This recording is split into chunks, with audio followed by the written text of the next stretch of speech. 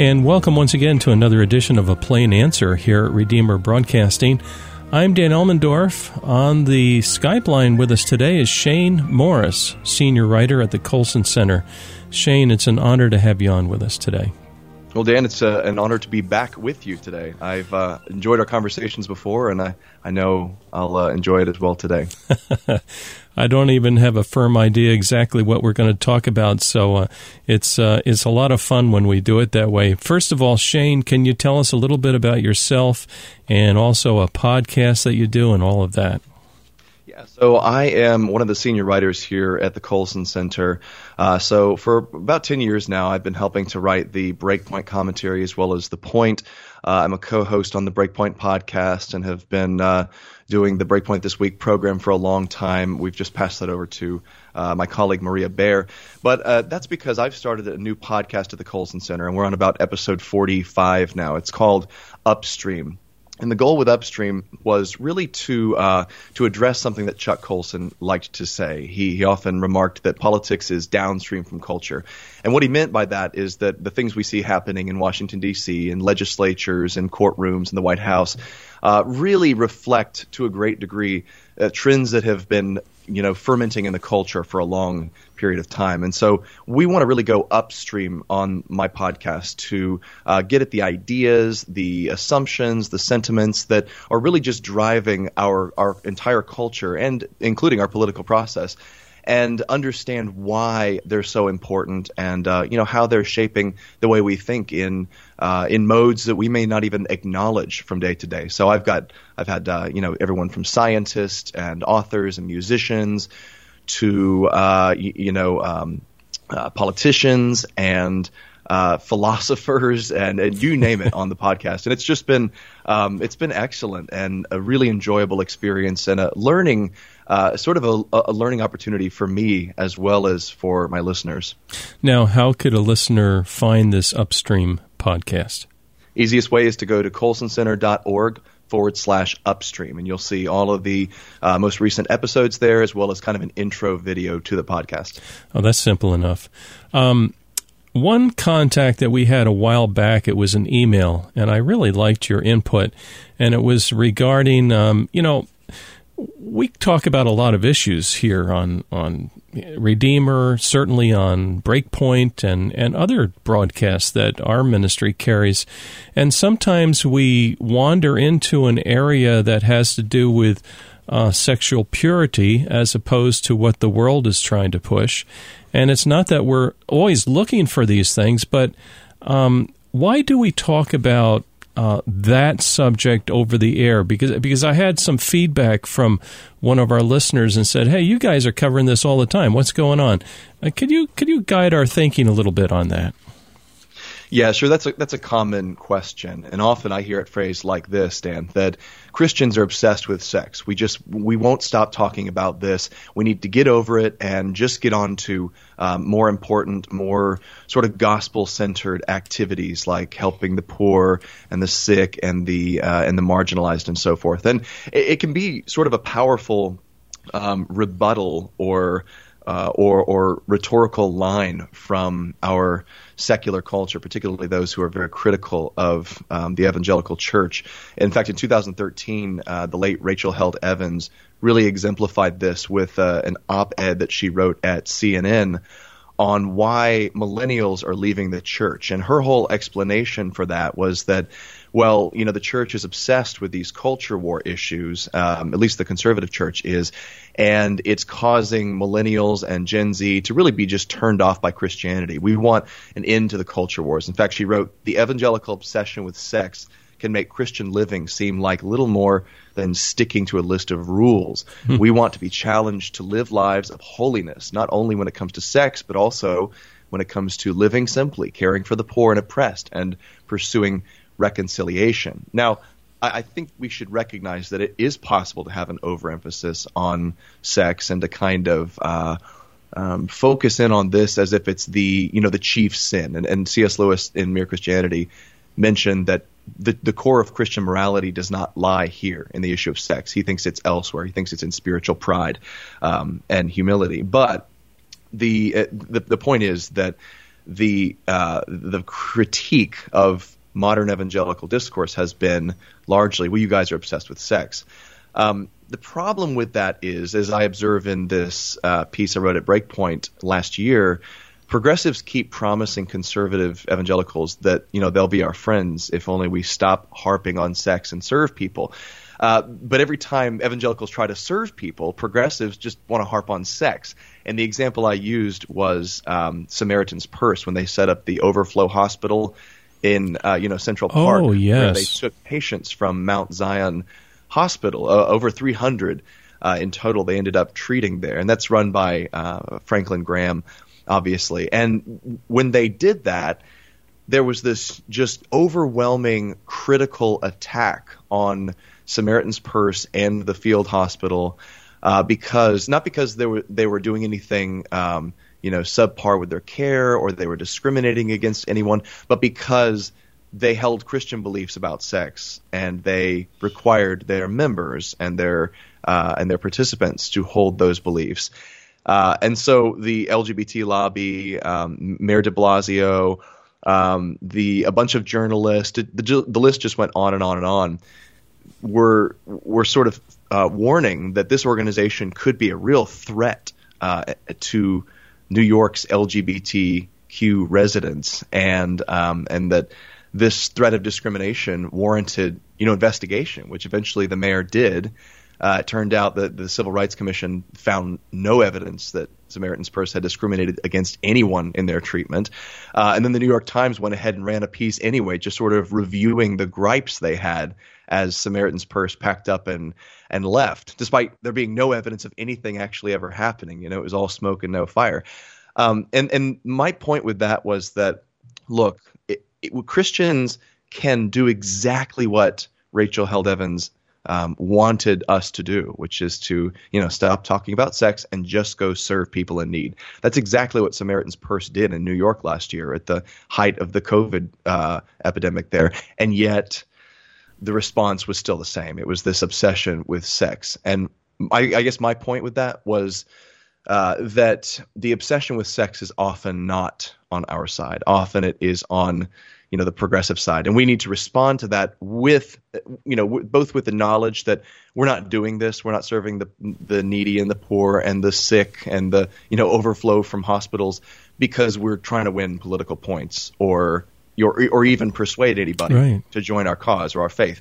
We're doing it because that's who we are. That's who our Savior is. And that's what we were commanded to do, was to go and do good works. And yeah, there's going to be probably a sort of a knock-on effect of softening people to the faith. That does often happen, but that's not our primary purpose. We don't do it as a strategy. We do it as obedience to Christ's commands.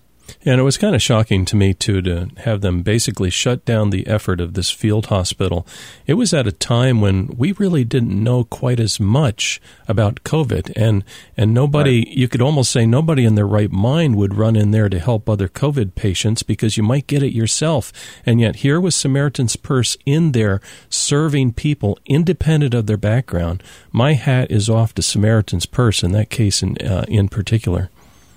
Yeah, they did a great job with that. And it was, they didn't make it political at any point. They were very clear that if, someone of a particular gender or sexual orientation, persuasion walks in and needs treatment, we're going to treat them exactly like we would treat anyone else. There's no discrimination here. It reminded me a lot of the whole Chick-fil-A fiasco a few years ago where, the Cathy family was just lambasted as being this set of bigoted, discriminatory folks who wouldn't serve LGBT people or were out to push their values on someone when really that was the furthest thing from the truth possible. I mean, there's never been any instance where Truett or Dan Cathy was discriminatory. In fact, Dan Cathy made some real notable efforts to sort of reach out to and befriend leaders in the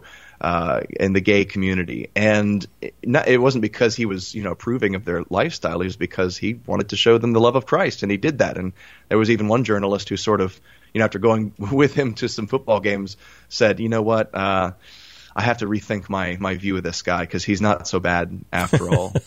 So that just goes to show that we need to be careful how seriously we take these demands that we change the way we approach the world and stop talking about sex, because often we're really not the ones bringing it up, Dan. Often it's sort of a conversation that the culture forces on us. And that was what you and I really talked about over email recently. You had asked, what do you say to the charge that we're just obsessed with sex and we won't stop talking about it? And I quoted that sort of uncertain Martin Luther quote, which is, it's a great quote. We're not sure if Luther said it. It's sort of an apocryphal quote, but he mentioned how, or whoever said it mentioned that if we, profess with the loudest voice, all of the counsel of God in every other area except that one area where the battle is raging the hottest at the moment, then we're just deserting. We're just, it is, it's a dereliction of duty. And that's what I think is true in our culture. Where does the battle rage right now? Does it rage, on the issue of some of the issues in the Greco-Roman world? Is it the subjugation of women and the paterfamilias being able to do whatever he wants in the family? No, we're not going to challenge that because that's not where our culture is. Our culture is in a place where we're attacking the very concept of male and female and the purpose of sex and the rights of children. And that's, of course, why we're going to be talking about this so much as Christians, because we're calling people back to the truth and to God's created order. Yeah. Well, today we're talking with Shane Morris of the Colson Center, and it's a great honor to have you on the Skype line with us today, Shane. I feel like I'm talking to someone maybe the age of my son, just so people know that I'm the old toad in this discussion today. Speaking of that, let's talk about home life just a little bit and education. And I believe that you were homeschooled? I was homeschooled for a number of years. We sort of shifted into a hybrid model where my parents had us in a local co-op, so a bunch of the homeschooling families got together, hired these teachers. Some of them, were themselves homeschooling parents, and they taught things like Latin and chemistry and algebra, and that really helped supplement my middle school and high school education. And in the meantime, I was doing some things like the National Christian Debate League's speech and debate, YMCA's Youth and Government program, and doing a bunch of political campaigning and things like that with friends. So it's remarkable. That supplemented the whole thing. And sometimes people misunderstand homeschooling, and it's not always ideal. Nothing's ideal. But they said, "Oh, you're going to be stunted. You're not going to be educated. You're not going to learn how to get along with people." From your experience, it looks like it really worked out for you. I think the usual charge is kids will lack socialization, right? They won't have the kind of peer relationships that'll help them to understand how to get along in society. And my answer to that is usually, hey, talk to your average homeschooler 5 years after graduating, and talk to your average public schooler over the same time frame, and tell me who is more well-adjusted into adult working or higher education life. It typically is the homeschoolers, unless you're just talking about a very privileged sort of private school background. Can you tell us a little bit more? Probably some folks are just starting to think about homeschooling their children. What about that hybrid model that you mentioned? Did that work out well for you? It did work out well. So my kids right now are in a local classical Christian school because that's the opportunity that opened up for us, and it's it's teaching the same values and subjects that we would, but we have people who are really experienced with it. But I got something very similar with co-ops, and co-ops are a super common method for homeschooling or supplementing homeschooling, where in my case, this local large Baptist church hosted a homeschool group, and they would help coordinate classes at a number of other local churches.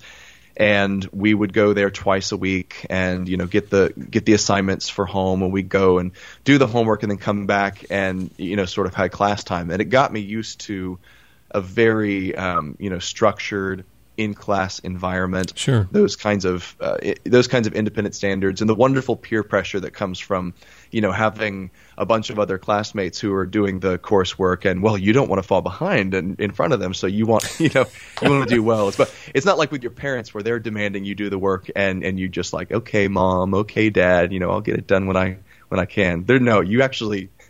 You kind of have to answer to someone else in that case, and I like that. That's right. Now, God's led you. He's provided a wife for you, and you have, 3 children? 3 children, 8, 6, and 4. Oh, you guys are busy. That's an understatement. We have maybe 10 minutes left yet, if you have enough time, and that is, I'd like to talk about the view that you have there at the Colson Center. I feel an endearment to the Colson Center. I've talked with John before.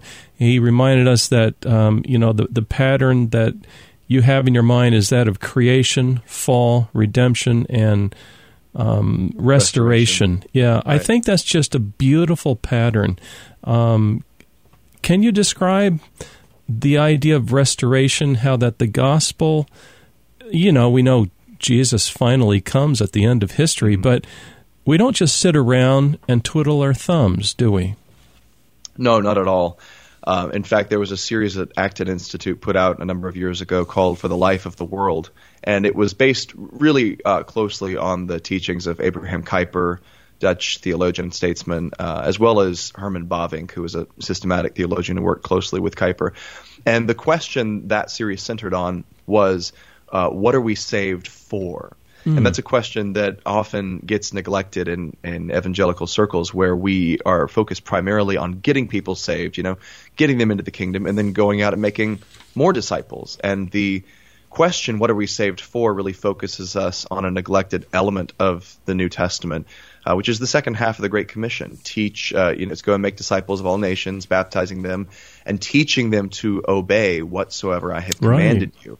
And that encompasses, Dan, the whole, counsel of God, the creation design that he set in place, that's witnessed to throughout the Old Testament, in the Mosaic Law, and then finally consummated and summarized in the evangelical commands. Love the Lord your God with all your heart, and love your neighbor as yourself. And in those, Jesus says, all of the law and the prophets are summarized.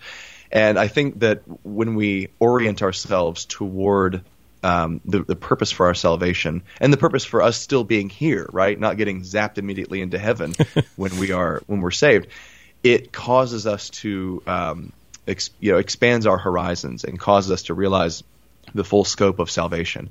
Jesus came not just to win a place in heaven for people. In fact, heaven, as N.T. Wright is so famous for writing, is not even really our eternal destiny. It's resurrection on the new earth. That's true. We often forget that. That's very true. Right. So if that's true, then it means that our work here is supposed to be focused on bringing God's kingdom to bear in very tangible ways in our world. The Lord's Prayer says, "Thy kingdom come, thy will be done on earth as it is in heaven." So the way that God's will is done in heaven, Jesus prays and urges us to pray as well, that it'll be done in the same way here on earth. And I think that's the process of his kingdom expanding, like the leaven that was put in the dough in the parable and worked its way through, or the stone that becomes a mountain that fills the whole world. Amen. You see this progression of the kingdom working its way through all of the institutions of culture and of society, and ultimately subjecting those things to the rule of Christ. And what does Paul say in 1 Corinthians 15? He says that Christ is now reigning, and he must reign until all enemies have been made a footstool for him. And Amen. Then finally, the last enemy that will be defeated is death. And we play a wonderful role in that. We don't understand exactly how our work here in this current state of the world will pass on into the resurrection, into the new creation. But we do have confidence and a promise that what we do here matters eternally, not just temporarily. And that means more than just getting people saved, although certainly not less. It means that our work here is directly related to God's work in restoring all things. In fact, we are his hands and feet. We are the body of Christ now and here, and what we do matters. So I think that's really the gist of what you're getting at there with the question about what it means for restoration to be a part of our lives right now after we are redeemed. Well, I really appreciate what you guys are doing. In the last several minutes, maybe we can talk about, you guys have a section on your website where you kind of answer questions, and maybe one or two questions that have kind of come to the top of the list, as it were, in your mind. What's a common question that people have today that you deal with on your website? Well, by far the most common question we get, Dan, is how to deal with some of the new demands of the sexual orthodoxies that are, coming down from our culture. That's what we opened up talking about, and it's the thing that many Christians, myself included, wish we could just stop talking about for a while. Yeah. In fact, we have to sort of filter out the questions, otherwise the Q&A podcast that John and I do on a weekly basis, John Stonestreet and I, will just become nothing but talking about transgenderism and how to deal with, my coworker who has, who wants me to use these new pronouns, or this program that requires me to teach students in my school that boys aren't necessarily boys and girls aren't necessarily girls, that sort of thing. And so we get these questions from teachers and doctors and scientists and business people and employees in department stores and any number of professions you can imagine, who are just asking, how do I deal with these demands that I knuckle under to this new sexual orthodoxy that's redefining human beings and male and female, and how do I be faithful to that? And it's caused us to develop what John calls a theology of getting fired. And I don't remember whether that's his original phrase or whether another writer came up with it, but we use it a lot because there does come a point when we have advised people who write us in to make a stand, that they may need to say, you know what, I'm not going to tell a lie. I'm not going to call this person by their preferred gender, even though that's company policy, because I don't want to contribute to that delusion. That's harming this person. And loving them means telling them the truth. So that's one thing we've had to sort of tell people to prepare for, is the idea that you may have to, your convictions and your employment may become incompatible at some point. We get a bunch of other questions. Another one we often get is resources for young people who, especially from grandparents, who are just being exposed to a whole different and an anti-Christian way of looking at the world. And many of the adults in their lives, particularly pastors, parents, and grandparents, are often at a loss as to how to counter some of these claims and assumptions, and how even to, begin to dig under them and figure out where they're coming from. So one of the things that I really strive to do on Upstream, and that John and I have strived to do in answering these questions, is to get to the source of ideas that are affecting particularly young people, assumptions that shape them without them really understanding where they're coming from or why they believe them. And the chief example that comes to mind is this idea, again connected with sex, that I am primarily a product of the feelings that I discern within myself, right? My selfhood is constituted mainly by certain attractions or affinities that I discern through introspection, and then I seek to externalize into my surrounding world, or to express upon my surrounding world. And that's been the subject of a couple of really important recent books that we've sort of filtered through our work and cited continually. But getting people of my generation and even the younger generation to begin to ask questions about, well, why do I think that? Why do I have that instinct? What is it about my worldview and my catechesis in whatever, secular culture, public school, popular media, that causes me to receive the claim I am a man trapped in a woman's body, or vice versa, as plausible?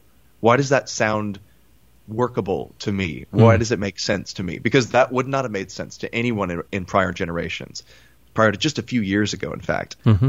And that the answer to that question gets you to the heart of the project of worldview. Why you think the way you do, why you assume the things you do, and what sounds plausible. And that does two things. It helps you to unpack our cultural moment and to realize how strange it is. But Dan, it also, I think, trains people how to think. It trains young people in particular how to begin to discern cultural patterns and trends and the sources of those trends, and not to be passive recipients or, as I like to say on Upstream, flotsam, who are just drifting down the cultural river in the currents without understanding or having any ability to swim or navigate them. I want people to be able to swim. I want Christians to understand what's causing them to think the way they do, what's causing their neighbors to think and feel the way they do, and how to seek out truth and objective reality, not just merely to be, subject to those forces. Well, beautiful discussion. Thank God for you, Shane Morris, and thank you for joining us today. Shane is with the Colson Center, and one last time, an address if people would like to look you up and particularly listen to that Upstream podcast. Yeah, the best place to go will be colsoncenter.org/upstream. Okay, beautiful. Shane Morris, my dear brother, thank you so much for joining us today. Thanks, Dan. This was fun. And dear listener, please join us next week for another edition of A Plain Answer.